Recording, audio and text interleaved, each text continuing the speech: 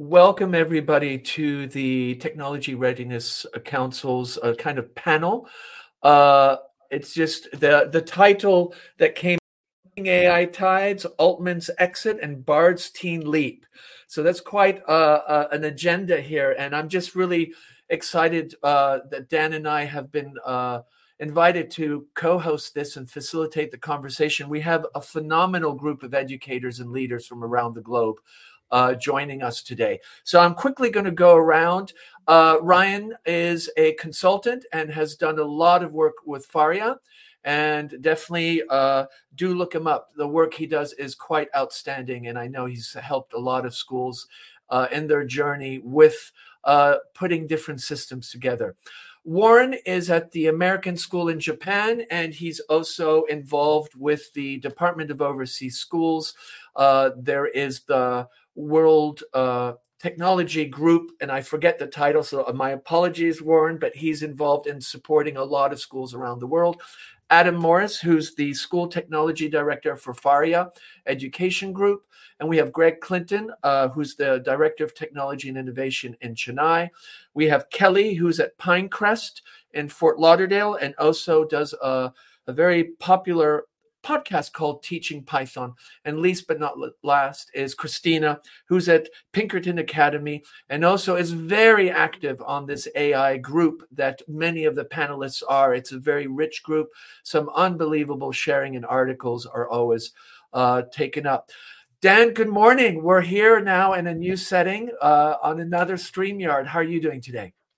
John, great to see you here. It's nice to have Wolfgang being the one organizing things and Brian behind the scenes. So it's great. All we have to do is host, which is the easy part. So I'm really looking forward to learning from all the guests today.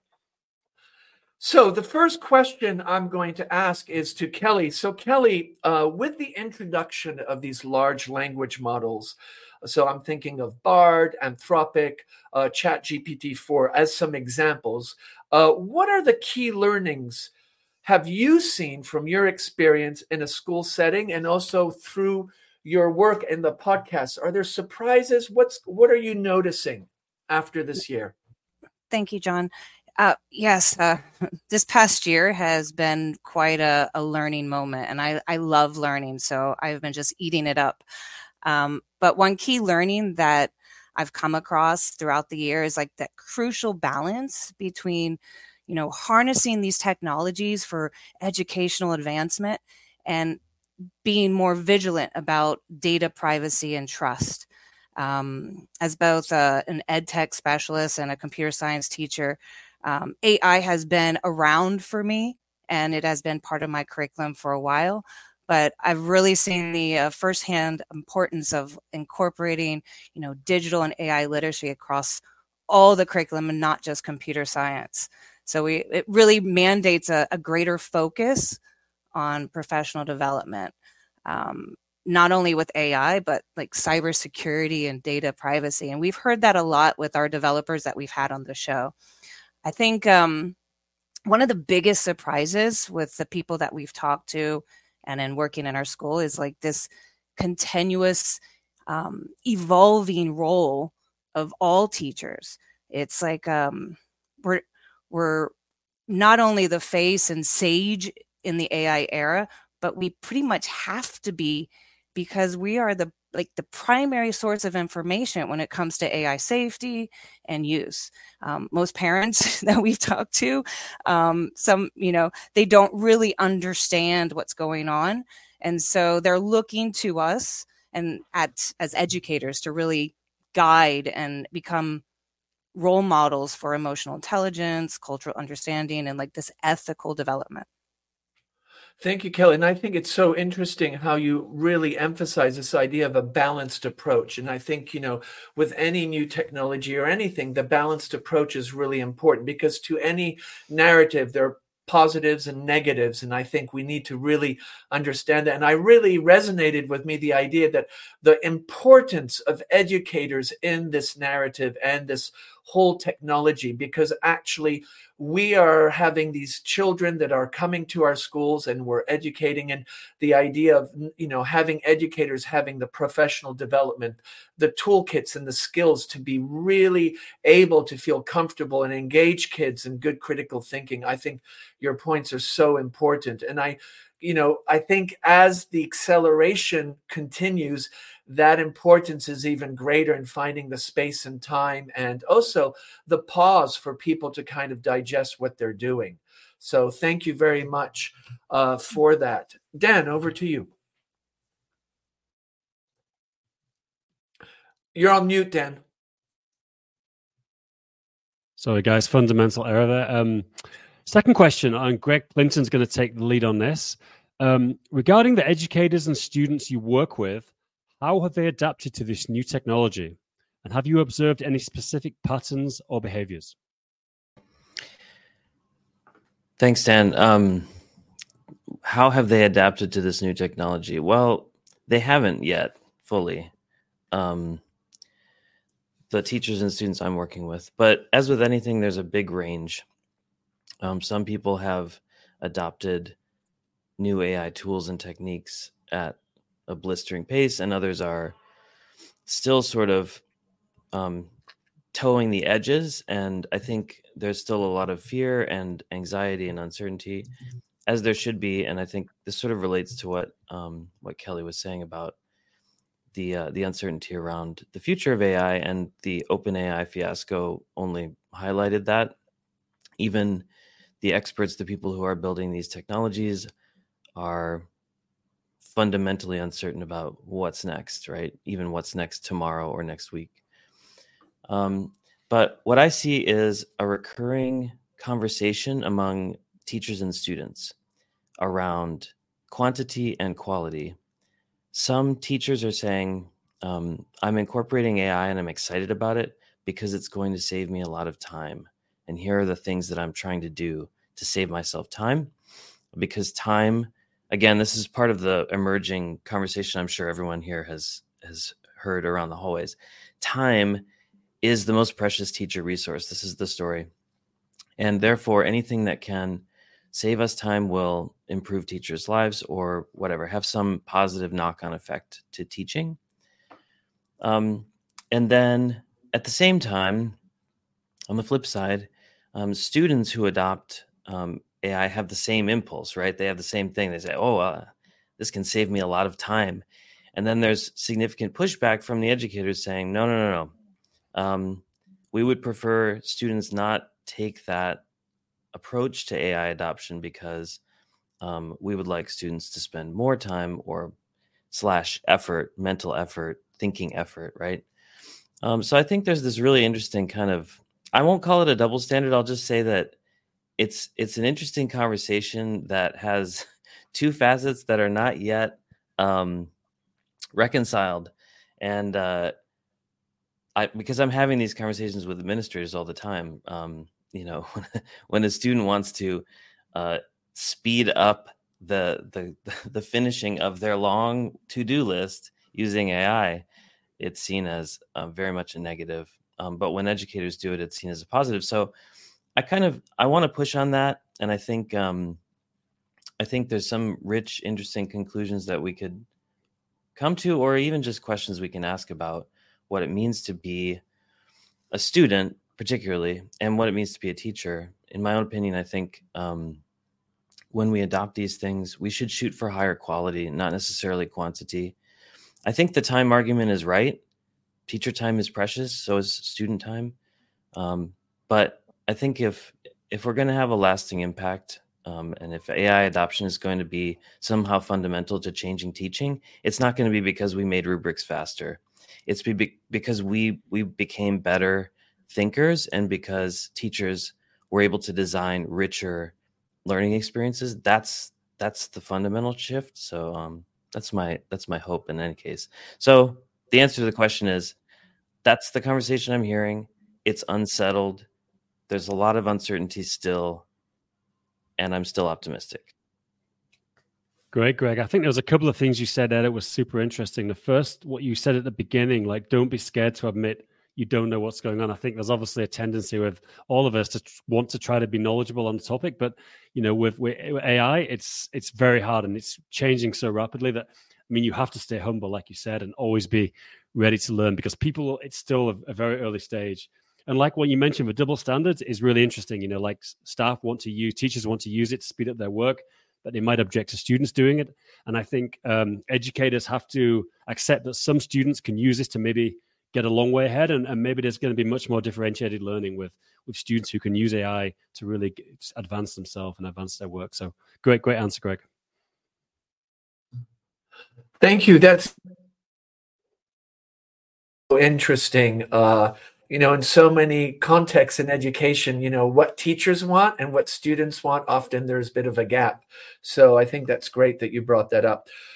One of the things that is leadership teams, and different leadership teams have reacted differently. So my question is, how have school leadership teams responded in the implementation of this technology and developing policies around this technology? Because, of course, when new things come in, as the Center for Human Technology says, with new technologies come new responsibilities. So I'd like to ask Kelly some of your learning and what you've seen from leadership teams.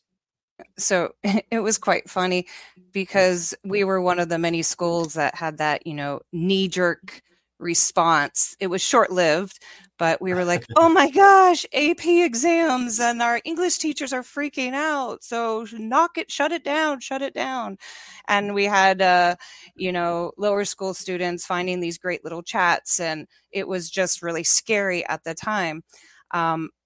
But in our school, we did an amazing job, I feel, of establishing a well-rounded think tank committee.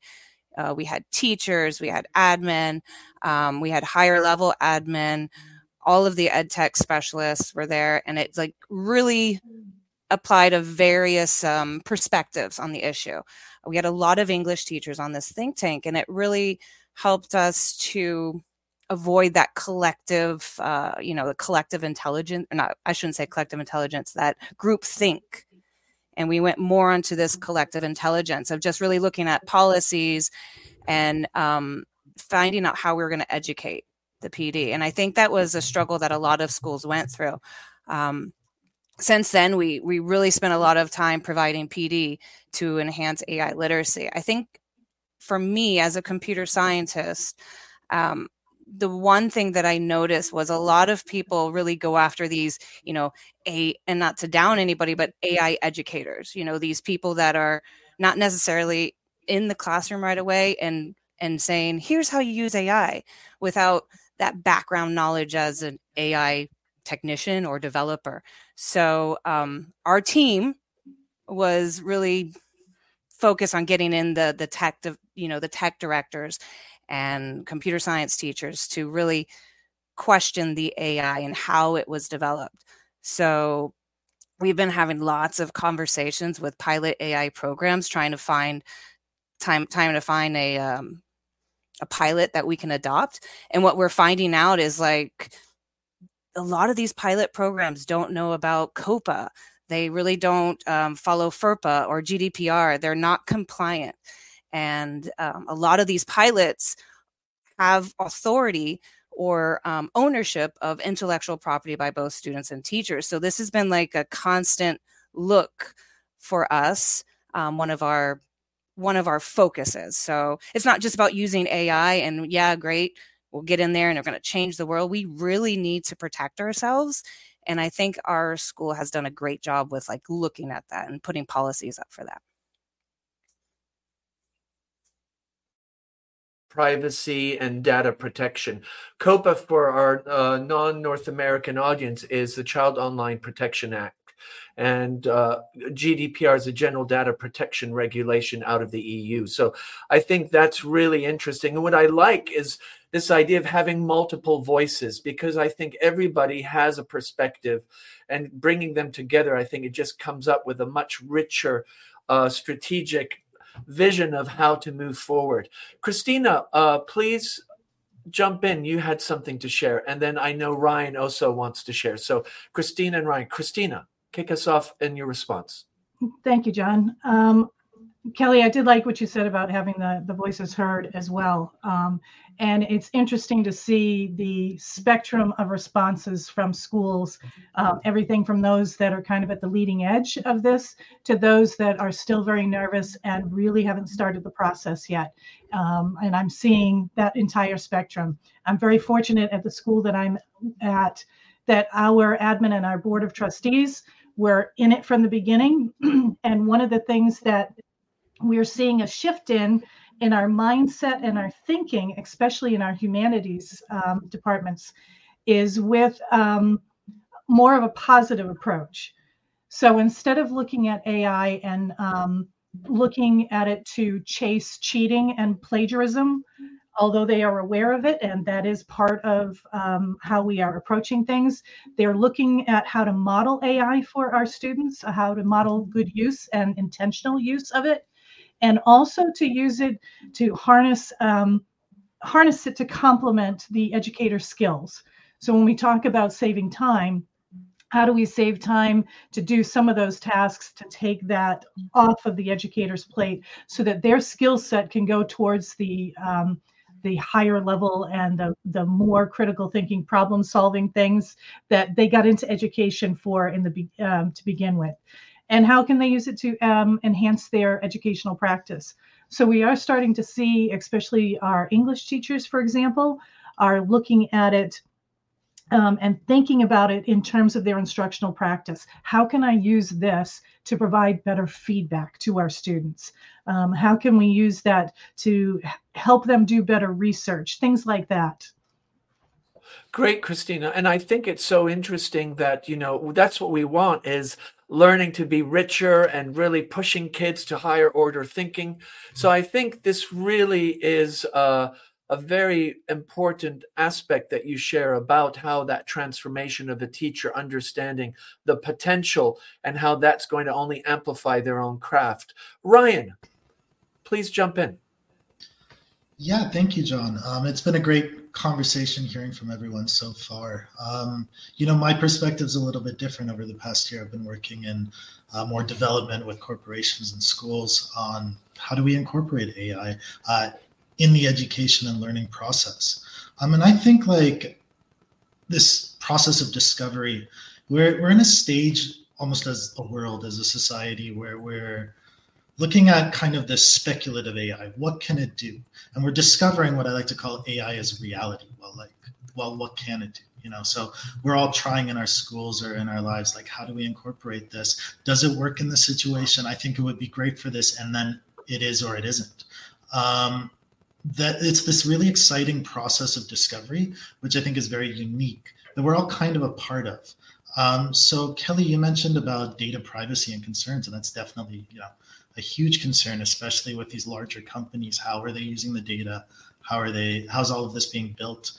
So I wanted to do I have no affiliation with Hugging Face, but Hugging Face is an open source AI community that I think UNESCO, I was reading, they're also talking about using some of those LLMs that are open source that you can run at your school. There's no data issues to start exploring what will this look like in a school. I think there's this incredible speculative side of what could it be that's also outside of, OpenAI, Sam Altman, Bard, etc. that we definitely can't forget about also. Thank you. And that's interesting. Can you, Ryan, tell us again that open source organization, because that would be interesting for people maybe to pop by and see. Sure. Yeah. So Hugging Face, they're not open source. They're a place to share models. So OpenAI, Microsoft, Facebook, as well as a lot of smaller companies like Stability AI, Stochastic AI, Falcon out of the UAE. There's tons of places where on a MacBook, you can download an LLM that works pretty well. Back in May, I programmed an IB chatbot that was built off of the IB documentation and ran off my computer at home. Cool. It's an incredible community that, if you're feeling like everything's like a whirlwind and it's all passing you by, you can get a little bit more involved in your feet on the ground. Great. Thank you, Ryan. That's really nice to highlight that resource. Dan, over to you. Great. And the next question, Adam is going to take the lead on this. And I think Adam's a great person to do this because where he works with a lot of different schools. So there's a range of opinions on AI. Some view it as a risk with a somewhat doomsday narrative.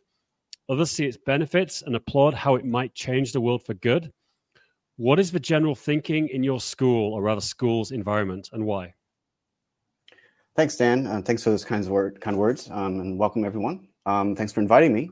So in my role here at Feria, I work with schools and hosted events. And so I thought I would answer the question because I've had a number of questions that when I'm hosting an event, and kind of can tell kind of the more of, we've spoken a lot about the general opinions or some sort of groupthink aspects or some of the industry trends, but there's also like the individuals who are interfacing with AI for the first time. So from those range of opinions, there's a spectrum, of course. Probably the singular opinion that everyone seems to hold, though, is to be polite to AI. That seems to be the running gag, and so that's probably the only thing that they all agree on. But all kidding aside, the spectrum is real.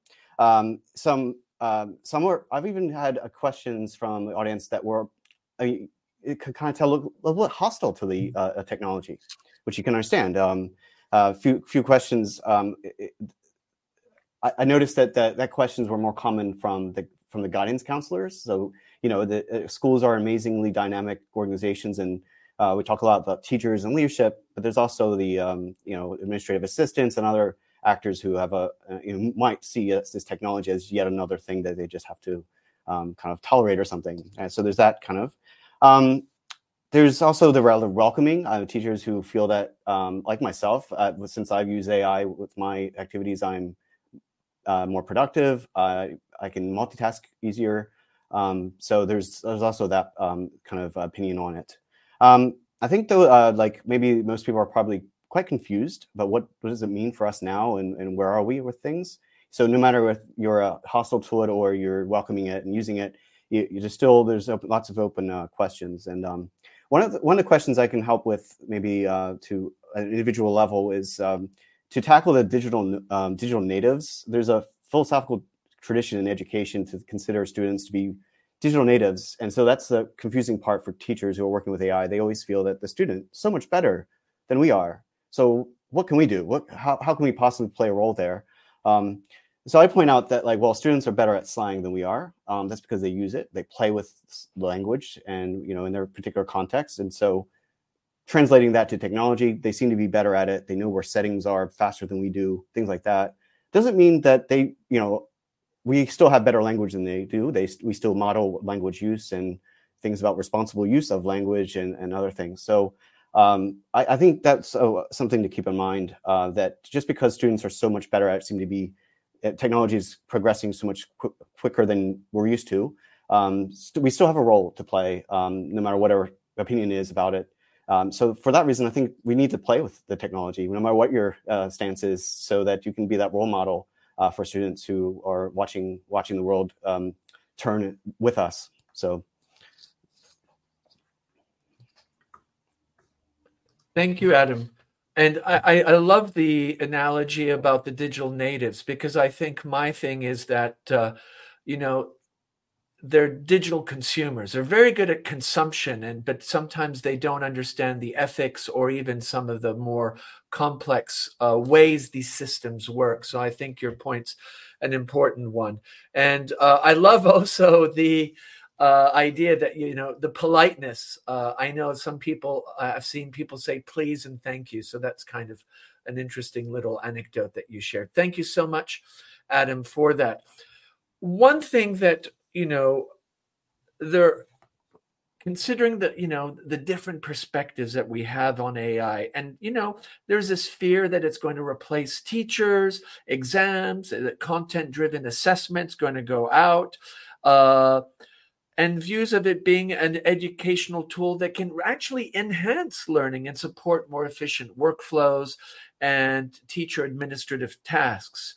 I'd like to ask Warren, what are your personal reflections in your role, and what are you hearing amongst educators, kind of the yin and yang, the doomsday and then the positive? How are they kind of playing off each other, and what are you noticing? Sure. Thanks, John. Yeah, I mean, well, for me personally, I'm super optimistic on the impact of AI on learning, and I'm having a lot of fun playing with tools and thinking about how to leverage them at school.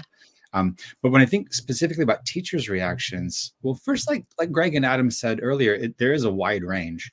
I have just one example lately. Last week, I showed Sherpa to a high school teacher. And if you haven't seen Sherpa before, I really like it. It's really cool. It lets every student have a one-on-one conversation with an AI that feels kind of like a video call, like you're having a Zoom with an AI. So you answer 6 questions and they get increasingly challenging. And then the AI summarizes the conversation and it gives that summary to the teacher. So there's an interface for the teacher where they see a synopsis of the conversation. And then they can, if they want, they can watch the video. So it's really amazing. 20 kids can each have a 15-minute one-on-one conversation at a deep and meaningful level. And that would take a human about 5 hours to do. And so I showed it to 2 teachers who just love it. They want to get started right away. And one was a little bit kind of meh, didn't want to stop anybody, but just realized it's just not a thing that they want to have anything to do with. But then there was this one that had a very visceral reaction. The quote was, "I feel like this is going to take my job." And I think realistically, teachers have one of the safest jobs of all. As long as we have physical spaces where kids go to learn, there's going to be adults employed there. But so I think what was really happening wasn't job loss. It was about identity. Because a year ago, before ChatGPT, the thing that made you special was that you could have a deep and meaningful conversation about literature and metaphor and author's intent, and you could lead a Socratic webinar. But if AI can do that one special thing that you're good at, then it's pretty threatening, not just to your job, but to your identity and to who you are. And so that's kind of the wide swing of reactions that I'm seeing. Thank you, Warren. And I think that's really interesting also how the reaction when you showed that shepherd, kind of the engagement, but still always there is going to be somebody that might hold back a bit. Greg, I would love to hear also your thoughts. You were in the chat on this. Yeah.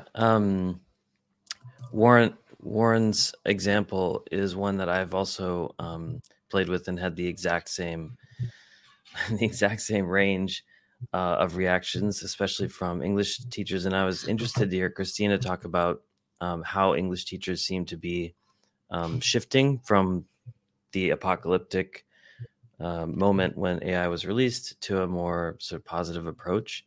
We're still working through that at our school for sure. It's not a clear trend yet. But I think overall, I'm really interested in the ethical and the background where data privacy and everything. And I kind of assume that very thoughtful people like Adam and Ryan and Kelly will solve all of these problems about the data privacy. Because when it comes to teaching and learning, the one drawback I'm seeing right now is that most people are forming opinions about the utility of AI based on substandard, non-gold standard tools. I'm going to throw it out there. I've been paying for ChatGPT 4 for longer than anybody else I know. So I feel like I've got a lot more experience with the gold standard tool. And a lot of people's opinions are being formed by GPT 3.5, which is the free version that you can go on, sign up for and use. And I struggle to have a conversation with those teachers because the quality is so much lower. And I think that Sherpa is one tool that is using a higher quality model, and the conversations it has with students is really sort of rich. So I think, I guess overall, there's this divide between the tinkerers, Kelly mentioned them, the people who are sort of like employed specifically to dig down into these issues. There's a divide that's forming between people who have time and space to tinker and resources, frankly. I mean, it costs money to access some of these tools, and those who don't. And so I think it's incumbent on us to do that work really well. I feel very responsible for doing a lot of deep research into some of these tools and making sure that the impact, if there is one, is real, and it's not just one more ed tech hype cycle. Not one more. It's not one more tech kind of phase. It is something that's really there. And also interesting to hear about the difference that you were talking about 3.5 and 4.0. I think, sometimes what's difficult for all of us is when you have such prominent existential risks that sometimes are associated with, for example, climate change and AI. Sometimes it's really hard to digest them and actually find out or even find a space where you can say, how am I going to interact with that? Or how am I going to get involved in a way that's going to be positive? So I think sometimes that can feel little different. Also, any other buddy from the panel wants to jump in on this, because I think this has been really rich what Warren and Greg have shared just recently, and I just think it'd be nice to hear from some other panelists. I'm putting everybody on the spot here. Yeah, John. So Adam, thank you.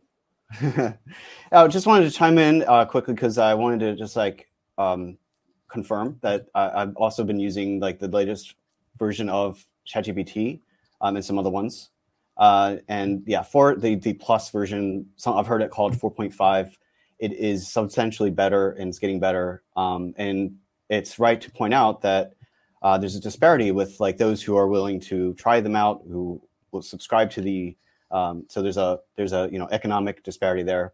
I just want to also add to the complexity of everything that I'm in Asia Pacific, so I'm aware that the GPTs that are available in Japanese, Korean, Chinese aren't as good as they are in English. I think in European languages is a little bit better.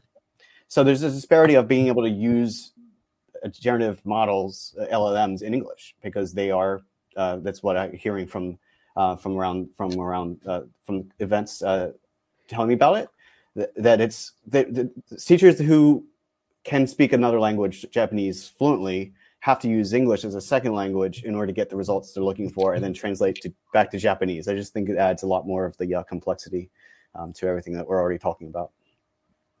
And it's really interesting, the idea about language, because I was listening and reading that some languages which are not as prominent on the internet as data sets are at a huge disadvantage compared to English or some of the more common languages. And also some of the languages that are not based on the Roman alphabet sometimes are at a disadvantage. So I think those are really interesting highlights on that. And again, remember that Warren had shared this AI called Shepherd, something that you might like to explore as he highlighted it. And also the idea of ChatGPT 3.5, which is the free version. And then Sherpa. Thank you, Greg. Sherpa, my error. And then also the difference between 3.5 and then the paid version, which is 4.0, where you can actually create your own individualized kind of chat GPTs, which can be really powerful. So I would definitely encourage you to explore both and understand both have different advantages, and also the 4.0 is that much more powerful. Dan, over to you, please. Great. So the next discussion point, Kelly's going to take the lead on this one. In what ways do you think large language models and generative AI could reshape school curriculums and teaching methods, especially in certain subjects? So I was trying not to chime in on the other ones, just clear up my mindset for a second. I just want to say, speaking to a lot of developers, and we're talking about people who work for AWS, Anaconda. These are people who have been in it, who are, real computer science teachers, and the overwhelming response for them, and I can't say the word on this air because, I'm a teacher, but it's kind of it's really not as magical as a lot of us tend to believe, right? So at the current state, I love the couple comments that we talked about with saving time. Yes, it saves time for basic nuanced tasks. but it's getting better, right? AI has this potential to reshape school curriculum. That is evident, without a doubt. We're already seeing Bard and Microsoft's Copilot being introduced. Bard's really focusing on teens outside of Google for Education. And Dan, you can clear that up for me later. But AI has been so infused on so many educational products, from Edpuzzle to Gemkit to Canva and now YouTube. And we need to wait to see what the potential of that Project Q-Star and what it's like, you know, the human-like logic and reasoning abilities. Are we going to get there to AGI? This could all really change schools. We have Khan Academy, you know, taking the lead on educating children outside of the school system, and a lot of new products like Quick Learn, who are trying to get into the meta of teaching. For me, I'm really hoping that the school's curriculum kind of shifts to building more competencies, frameworks, moral guidelines. We have that ability. We have that ability to teach these kids, you know, to really make them good human beings. And so we need to make sure that that AI integration is beneficial, responsible, and pretty much aligned with the school's broader educational goals. I really think that there's going to be more AI that customizes learning experiences, match proficiency levels with, you know, math and science.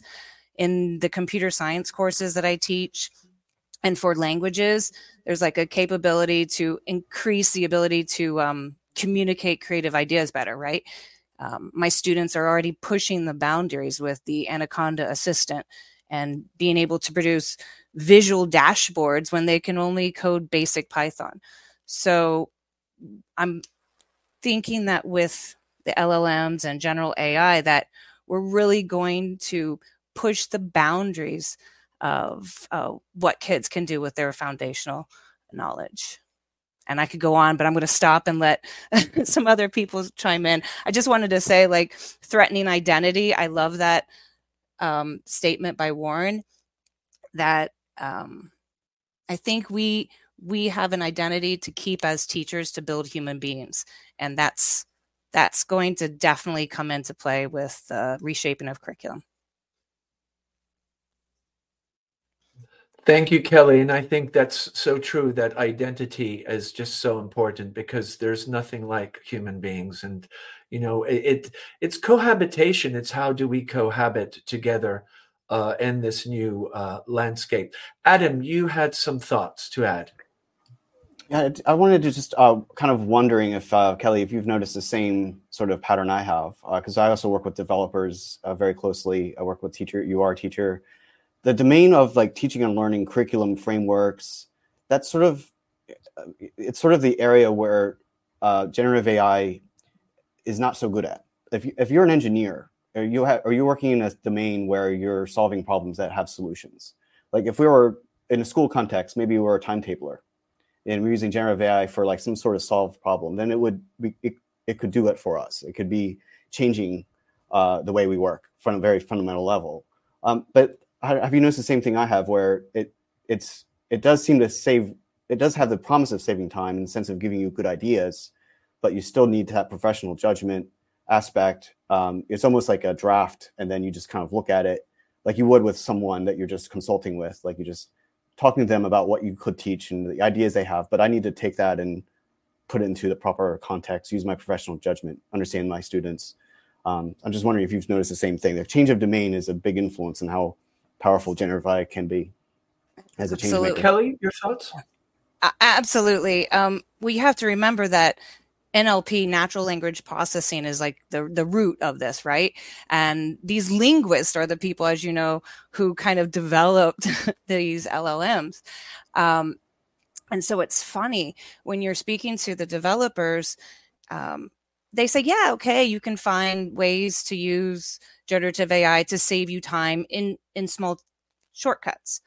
But if you're an entrepreneur or you're a developer working on a project within your company, the last thing you want to do is leave it to chance for ChatGPT 4.5 or some sort of copilot to generate the code for you, because it takes longer to code with generative AI than it does to actually know how to code in the background. I mean, it was funny watching the kids trying to use Anaconda Assistant. They didn't know the questions, and they ran out of the free amount of questions to ask the AI, because you have to have that foundational knowledge. Because even with the paid version of ChatGPT, it's taking you down wrong paths, or it might lead to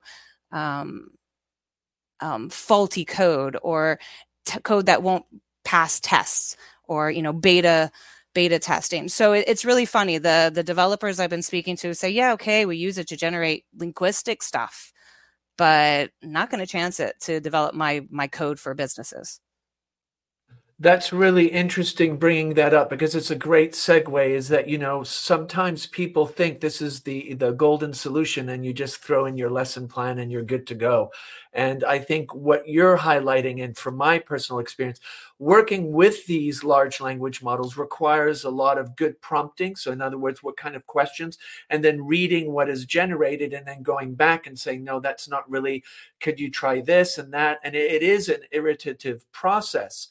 And I think that's really important for everybody to understand. It's not like an instant return and you got everything good to go. So on that kind of topic of understanding that these things aren't perfect and they have a lot of potential flaws, is the whole idea of the AI bias and gender and race and some of these topics. And Joyce Bugliani has just released a book that I highly recommend called Unmasking AI. And she's been doing a lot of work. She's at MIT and also part of the Algorithmic Justice League. And they've been doing a lot of work on these issues of DEIJ, so diversity, equity, injustice, and inclusion. And there is growing evidence. So because so often the data sets that we work with have those biases in them, they just get amplified sometimes by AI. And I'm just curious, I know Ryan's going to address this, is, what are some of the issues and what are you seeing to ensure that it's more equitable and inclusive in the classroom? What are some things that you're noticing, or what you think we should be talking about, Ryan? And then, of course, anybody else jump in. I think it's important that we don't make assumptions. So one thing that was really interesting listening to the conversation, I was reading by NewsGuard, who they're a group of journalists, ex-journalists who were worried about disinformation in the media, and then they sell a product to Facebook and Microsoft and these different companies to help them rate news sources. And they evaluated these different AI systems. They found that actually GPT-3, if you feed it biased statements, 80% of them, it would keep going like they are facts. Well, GPT 3.5. When they tried this with GPT-4, it was 100%. It echoed 100% of the biased statements, which I think is a little bit counterintuitive to our immediate expectations, but it's not. If you think about human nature also, sometimes the most brilliant among us are also the people who can kind of get the most carried away by the knowledge that we possess. And so when you feed these more information, how does it evaluate veracity? And so I want to take a step back. I think Adam brought up a great term, that's digital natives. And this idea, I'm actually a former language teacher, as I think a couple of us are. And I think we can also look at LLMs not as technology, but instead as a voice, because it's a voice you interact with. In fact, it's like an inherently political voice in a way, where these companies have an obligation to curate a message that meets their company objectives as well as national and global objectives. So we need to look at the source where they come from. One of the comments they mentioned about the dangers of open source models, which I brought up before, and it's true. There's a lot of danger where people have the power to coerce this voice that potentially has, I can't speak to 1 million people, but if I work on one of these models, I potentially could perpetuate my idea. So how does this fit into the classroom? Well, I think actually this is maybe the domain of a language teacher. One of the most challenging domains is critically assessing who we engage with. What type of bias do we see in what we engage with? What is the authority behind this source? How do I validate it? How do I assess it? And that's something that, I used to do a lot as a language teacher, and now in this domain, it's incredibly exciting. There's Pedagogy UI, which is a project by Harvard, and they do like amazing like little activities and lesson plans that you can use in your classrooms. And one of them is about like looking at disinformation and actually having like the kids generate disinformation using an AI and then evaluating like what it was like and what their experience was to build this more critical understanding. I want to contrast this very briefly because I've been talking for a while. Older AI models, like the classification AIs, they had really extreme and transparent biases. Like Google's image was like objectively racist. The early image classification systems. These new ones, it's a lot more muddled. I think this is less the domain of computer scientists and more the domain of language teachers, to be honest. At least for me, that's the side of me that gets excited by this conversation. Thank you. And I think it's really important what you highlighted is that, you're highlighting these language teachers really getting kids to engage with AI tools, to look at misinformation and fake news and understanding what is the, how do you double check sources? How do you ensure it's authored and it's timely, and really digging deep into the steps and the toolkits of strategies to make sure when people are interacting with these models and information, they're being critical and really being open to looking at different perspectives and understanding how maybe certain articles or even media feeds have a bias in them and how to pull that out. And I love the example of where kids are actually creating biased scenarios and then they have to analyze them. And I just think it's so important. And the whole information literacy, media literacy, I just feel so strongly this has to do about our own values of democratic and voice and student agency. And I think also the idea of free will. So I'm ranting here, so I will go over to Dan now on that. But thank you, everybody, on that topic of bias. I just think that was really helpful to get that perspective. Dan.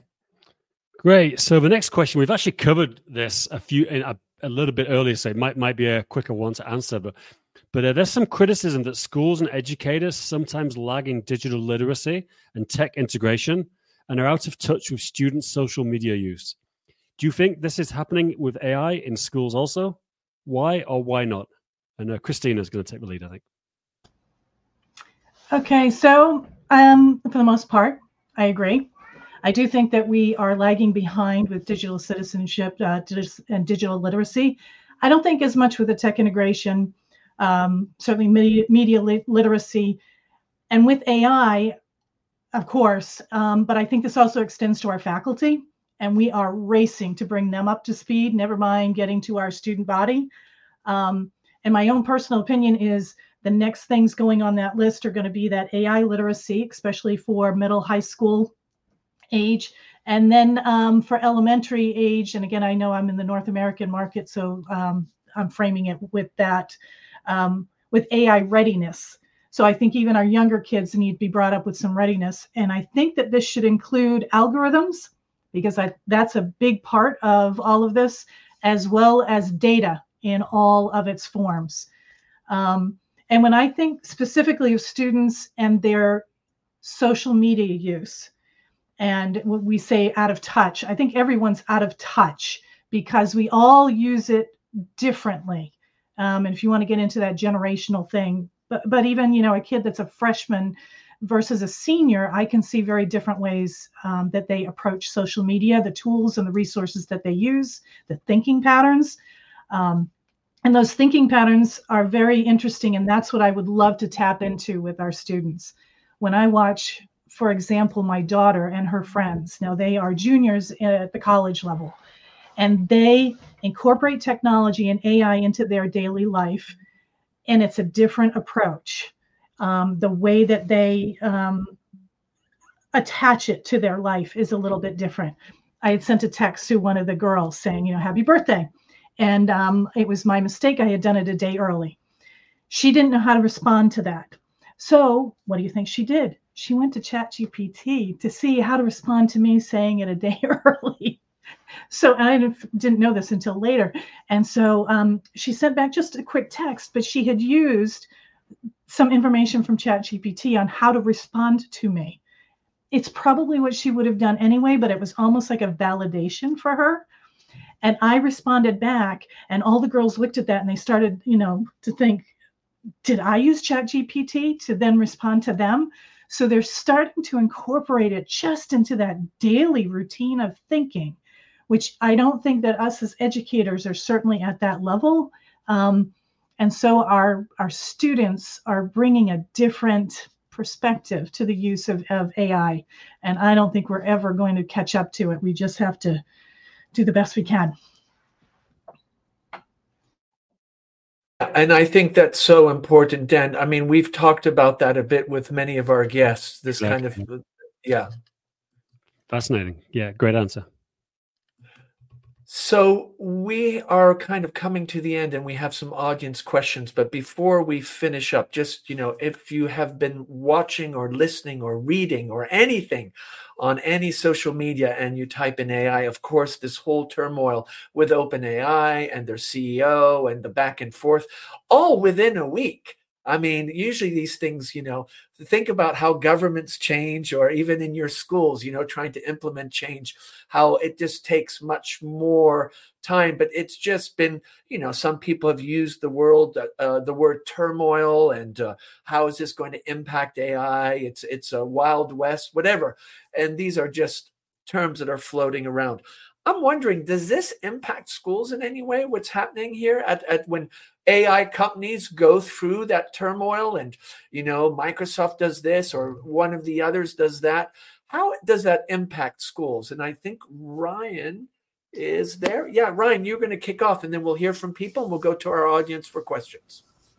I think it's, we all love spectacle. I think we've all probably been in an organization where there's been chaos. The way I would kind of poetically put it is like, when we look at this, we're like peasants ruminating on the actions of the gods, not to give them like deification, but what billionaires do with their money. Like, I have little impact on that. However, what I can do is kind of what something Kelly has brought up. I can look at, well, where kind of are we now? How can we speculate what's going to happen in the future? And how do we build protections around that? How do we evaluate what these companies are doing, what the potential impacts are going to have, and where do we as individuals and organizations stand in regards to that? It's important that I think like it's fun to talk about these things, but we focus on the issues rather than, let's say, the personalities. Like, some big concerns with AI are like the coalition or the kind of conglomeration of power. There's very few people controlling a lot of power. And it also potentially is like a very powerful tool for autocracies, surveillance states, mass distribution of a singular unified voice. Where do we stand on that?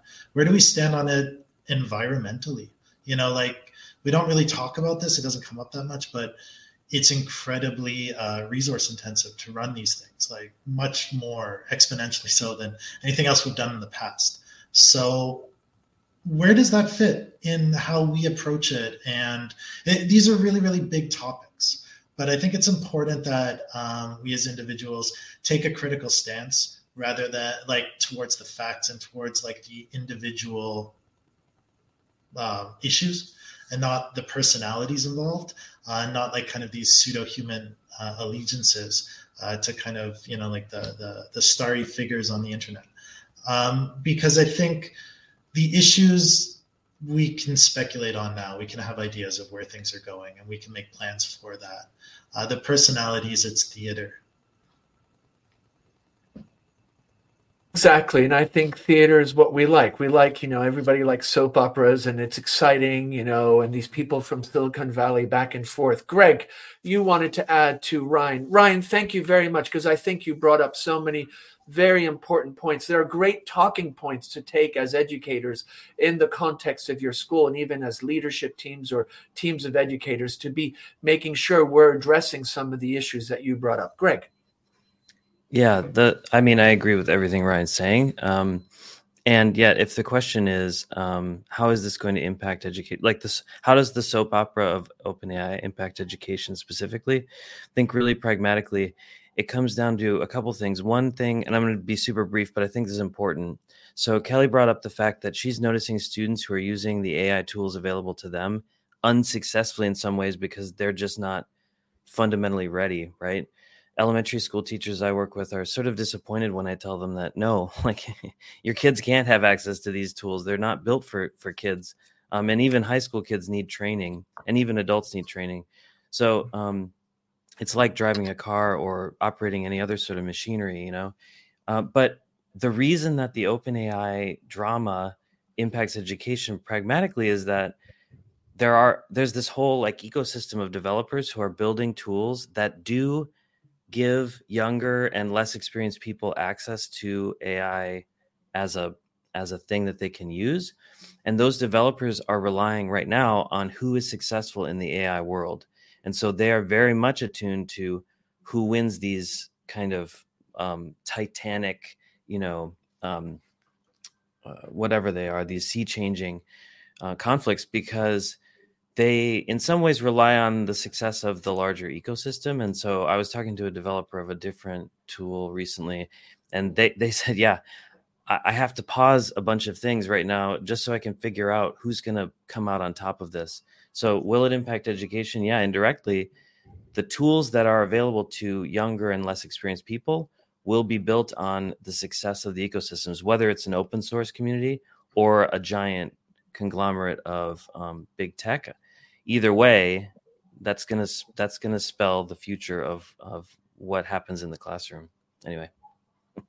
Thank you so much, Greg. And I think also we need to be mindful. There are 9 companies in the world that pretty much generate most of the capacity to create these large language models. 5 are in the United States and 5 are in the People's Republic of China. So that's just some things to be mindful of. Well, what we're going to do now is we're going to go to our audience, and thank you for the audience who have been sharing questions.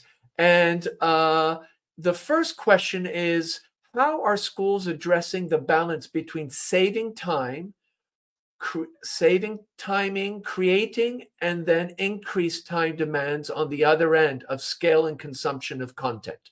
I'll read it again. This is from James. How are schools addressing the balance between saving time, creating, and the increased time demands on the other end of scale with consumption of content? I'm going to ask one of our audience members who would maybe like to. Christina, thank you very much. So I'll do my best with this from what I'm understanding here. And I think for us, one of the things we've done is draw a line in the sand a little bit. And from the sentient syllabus, they've got an AI statement, and we've adopted some of it.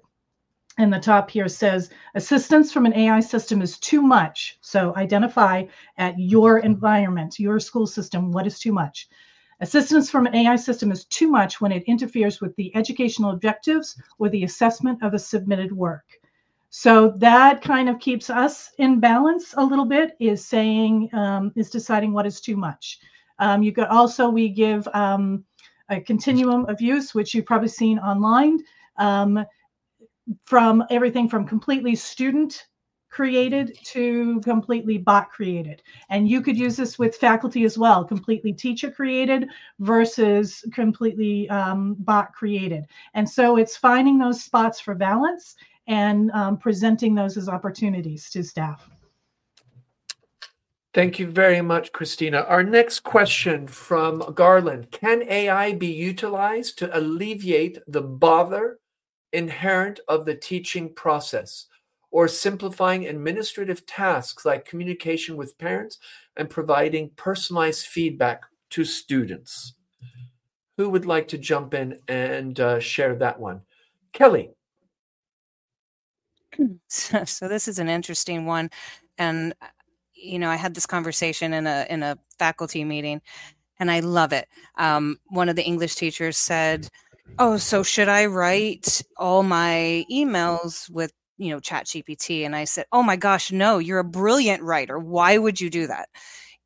For someone like me who uses Grammarly and spell check, a lot to make sure I don't make tons of mistakes, I would use it, but I need to make sure that it's still in my voice and it still is focused on that student. Sometimes it's kind of cold, so we need to make sure that the tone and the voice is there. And I would also say that for feedback's great. There are a couple of tools that we're going to be piloting. Textus, which is an automated grader, and Flint AI. They have this ability to help provide feedback right away. But we need to be in control as educators to make sure that we understand how to make sure it's saying what we want to say, and that it's beneficial to that child, because each child is different and the AI doesn't know that. So we really need to be careful as educators to make sure that our voice is clear and protecting the student. So yes, and I think that's so important, is that the voice is clear and that we're protecting students, and we're curating and choreographing environments that are pedagogically appropriate for the kids. And also, we bring so much to the table, so much experience, and these things aren't sentient, and I think we need to be mindful of that. Ryan, you wanted to add to that. Oh, sorry. I thought that it was the next comment, but yeah, I can add to that. What Kelly said is really it resonates with me. One of the first tools I experimented with making when it came to ChatGPT just being released was a report card writer, because I was curious if given like a fixed standard, it was able to generate reliable content. Not necessarily what does it look like in implementation, but we had a comment a while back that asked if AI.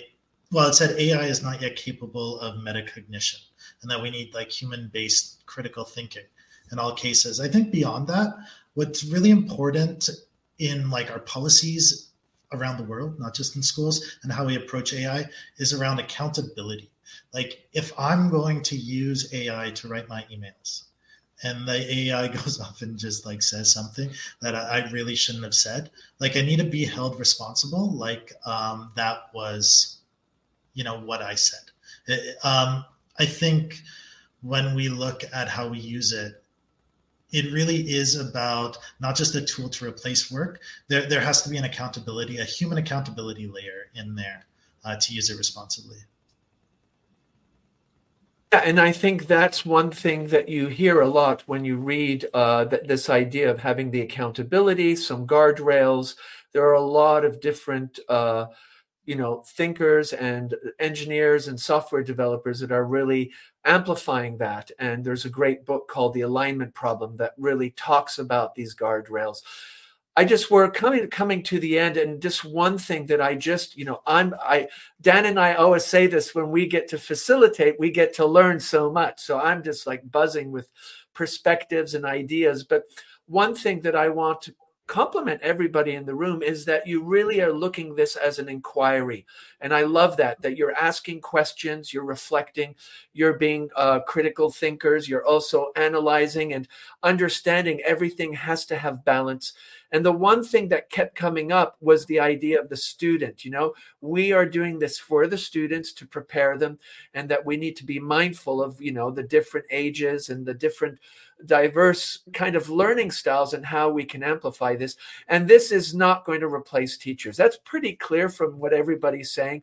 And then actually be careful how you use it, because it might backfire. And I actually was witness to an educator showing something, some geography thing, and it was absolutely wrong, and they had just copied and pasted from ChatGPT. So I think that always is something to be mindful of. But I really appreciate the way you have all demonstrated this idea of being an inquiry, asking questions, being balanced, also not jumping to conclusions, but not always shutting down the doors, that we're open, but we're cautious, and we're cautious as educators that need to be reflective in the way they develop their practice and the tools that they engage with. We have a last prompt, and one thing is, what would you as panelists want to recommend? Something to read, something to watch, something to listen, and maybe why? Warren, over to you.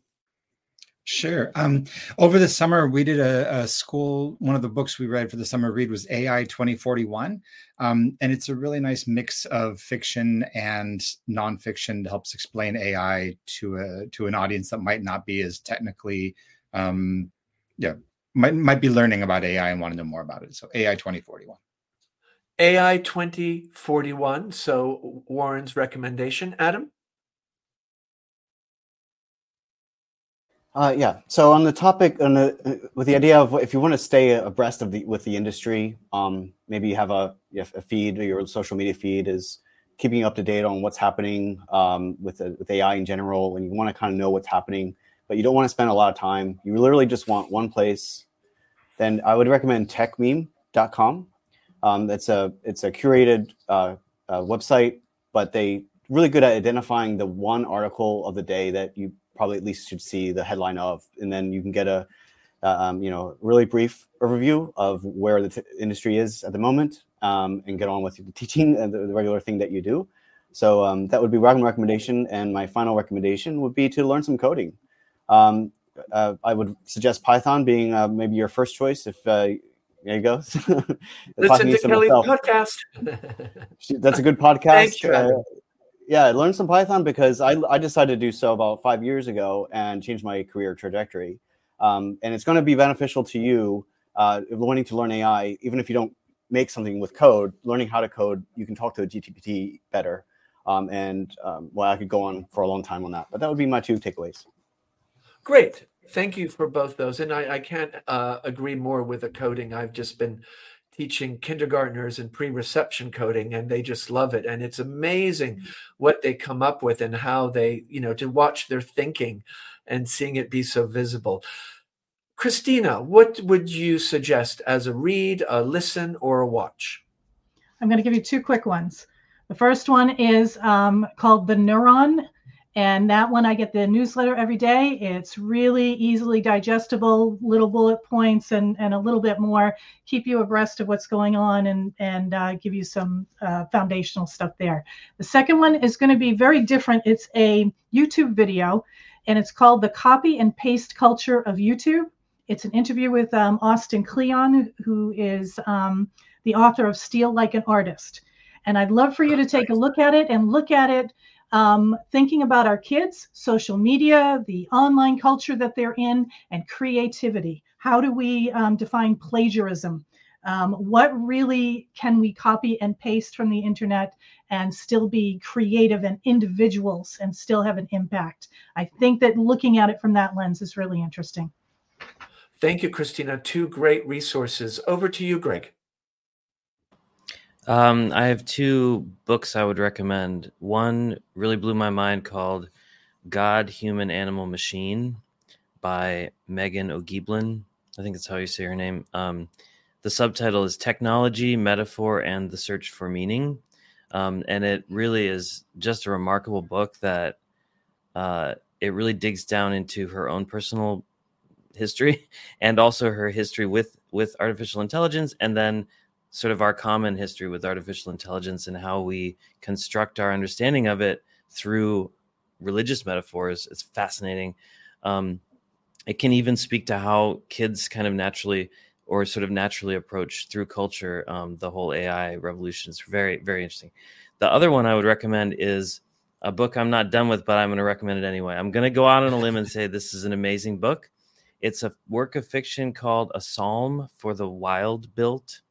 And it's, if you're kind of down about the darkness or the gloom and doom side of this, this story will maybe counteract that slightly. And it links to God, Human, Animal, Machine in a way, because it's about a future, post AI future, but it is very, very rooted in humanness, and it's so far beautiful and brilliant. So pick it up. Great. 2 fantastic books. Kelly. So I want to thank Adam for that shout out for Python. I agree. It has totally changed my mindset and the way of thinking. And so to mirror that kind of response, not everyone has to be a developer, but everyone should be a coder, because it does help you to think better. So I recommend it feels like a classic already. It's January 2022 came out. Fundamentals of Artificial Intelligence, Nisha Talagala and Sindhu Ganta. They did a great job of creating a curriculum with the AI Club and really teaching people who may not know even how to code in Python how to teach the skills of AI and the basics of coding in Python. And it's a fabulous book. And I think anyone out there can pick it up and read it and get a lot of things out of there that's really useful. So Thank you, Kelly. And over to Ryan. Yeah, I had 2 recommendations to join the club. So number one, there's a YouTube channel called Eye on AI. The most recent one, if you feel like we didn't talk about Sam Altman's exit, with Karen Howe, who was actually a journalist embedded in OpenAI. And she has like really, really nuanced, just wonderful perspective. He's an ex-journalist, and like he talks to like the most important people in the industry and humanizes it, and you get like their perspectives about what, we comparatively lay people are also sharing. And so I think it's really good to kind of humanize that perspective. Secondly, about learning to code, it's amazing. And about last year in like September, I was like, I'm going to learn AI. And I think like if you actually learn to code in AI, you're first blown away by how easy it is. It's like 3 lines of code and like, boom, you've got like a thing working. And then it gets to like how hard it is. But again, Hugging Face, it's incredibly easy to get started with it. They have all these things. You can run it on your MacBook. Really just like dive in and learn how these things work. Fantastic. And I think that's really important, this idea of becoming familiar with the language. It's a language. And as we learn Italian or Korean or whatever language, coding is a language too. And I think that's so important. Dan. Yeah, very quick one. If you're not already a member, there's a great community, the tech directors community, hosted by Wolfgang and Brian, who are running this podcast. It's for tech staff at international schools. So there's some great AI discussions on there. There's one Wolfgang just started about Bard. So I think if you work for an international school, you should definitely be a member. So get in touch with myself or John or Wolfgang or whoever you know on the podcast, and I'm sure you can join. So that's mine. Thank you very much. And I'm going to bring up a very old book. It's called Brave New World by Aldous Huxley. And if you have not read it, read it, because it's unbelievable when this was written and where we are today. And it's a great place to really reflect where we're going and about humanity. I just want to thank Greg, Ryan, Warren, Adam, Christina, and Kelly for taking the time in your different time zones. Some have gone up really early, some it's really late, but thank you so much. And if you are not following them on social media, go into LinkedIn, find them. They are really wonderful people, and they are leaders and really thought-provoking thinkers that really bring so much, and their schools are very lucky to have them because they always bring so much wisdom and important perspectives that we all can grow and learn from. And I want to thank, of course, the Technology Readiness Collective. That's Wolfgang and Brian that are in the background, and there are a lot of other people. And Dan and I, thanks, Dan. Good to see you again. And we'll be, of course, on the International Schools podcast. We have a busy schedule ahead. And Dan, any other closing thoughts or reflections? That was a great point, John. I actually think we're living in a combination of Brave New World and 1984. I think there's like an intersection in the middle. I think that's where we are right now. Okay, Dan, that's our next podcast. There you go. Thank you, everybody. And of course, go to the Technology Readiness Council LinkedIn and webpage, because all the recommendations that our guests have so kindly shared will be posted there. So you can go and jump in and start, getting your Christmas list together. There's a lot to read and engage with. And thank you, and be well. And as you know, we really hope you've learned from here. It's about a balanced approach. It's about cohabitating, and we're human, and that's what makes us wonderful. Thank you so much, everybody. Have a good continuation of your Sunday.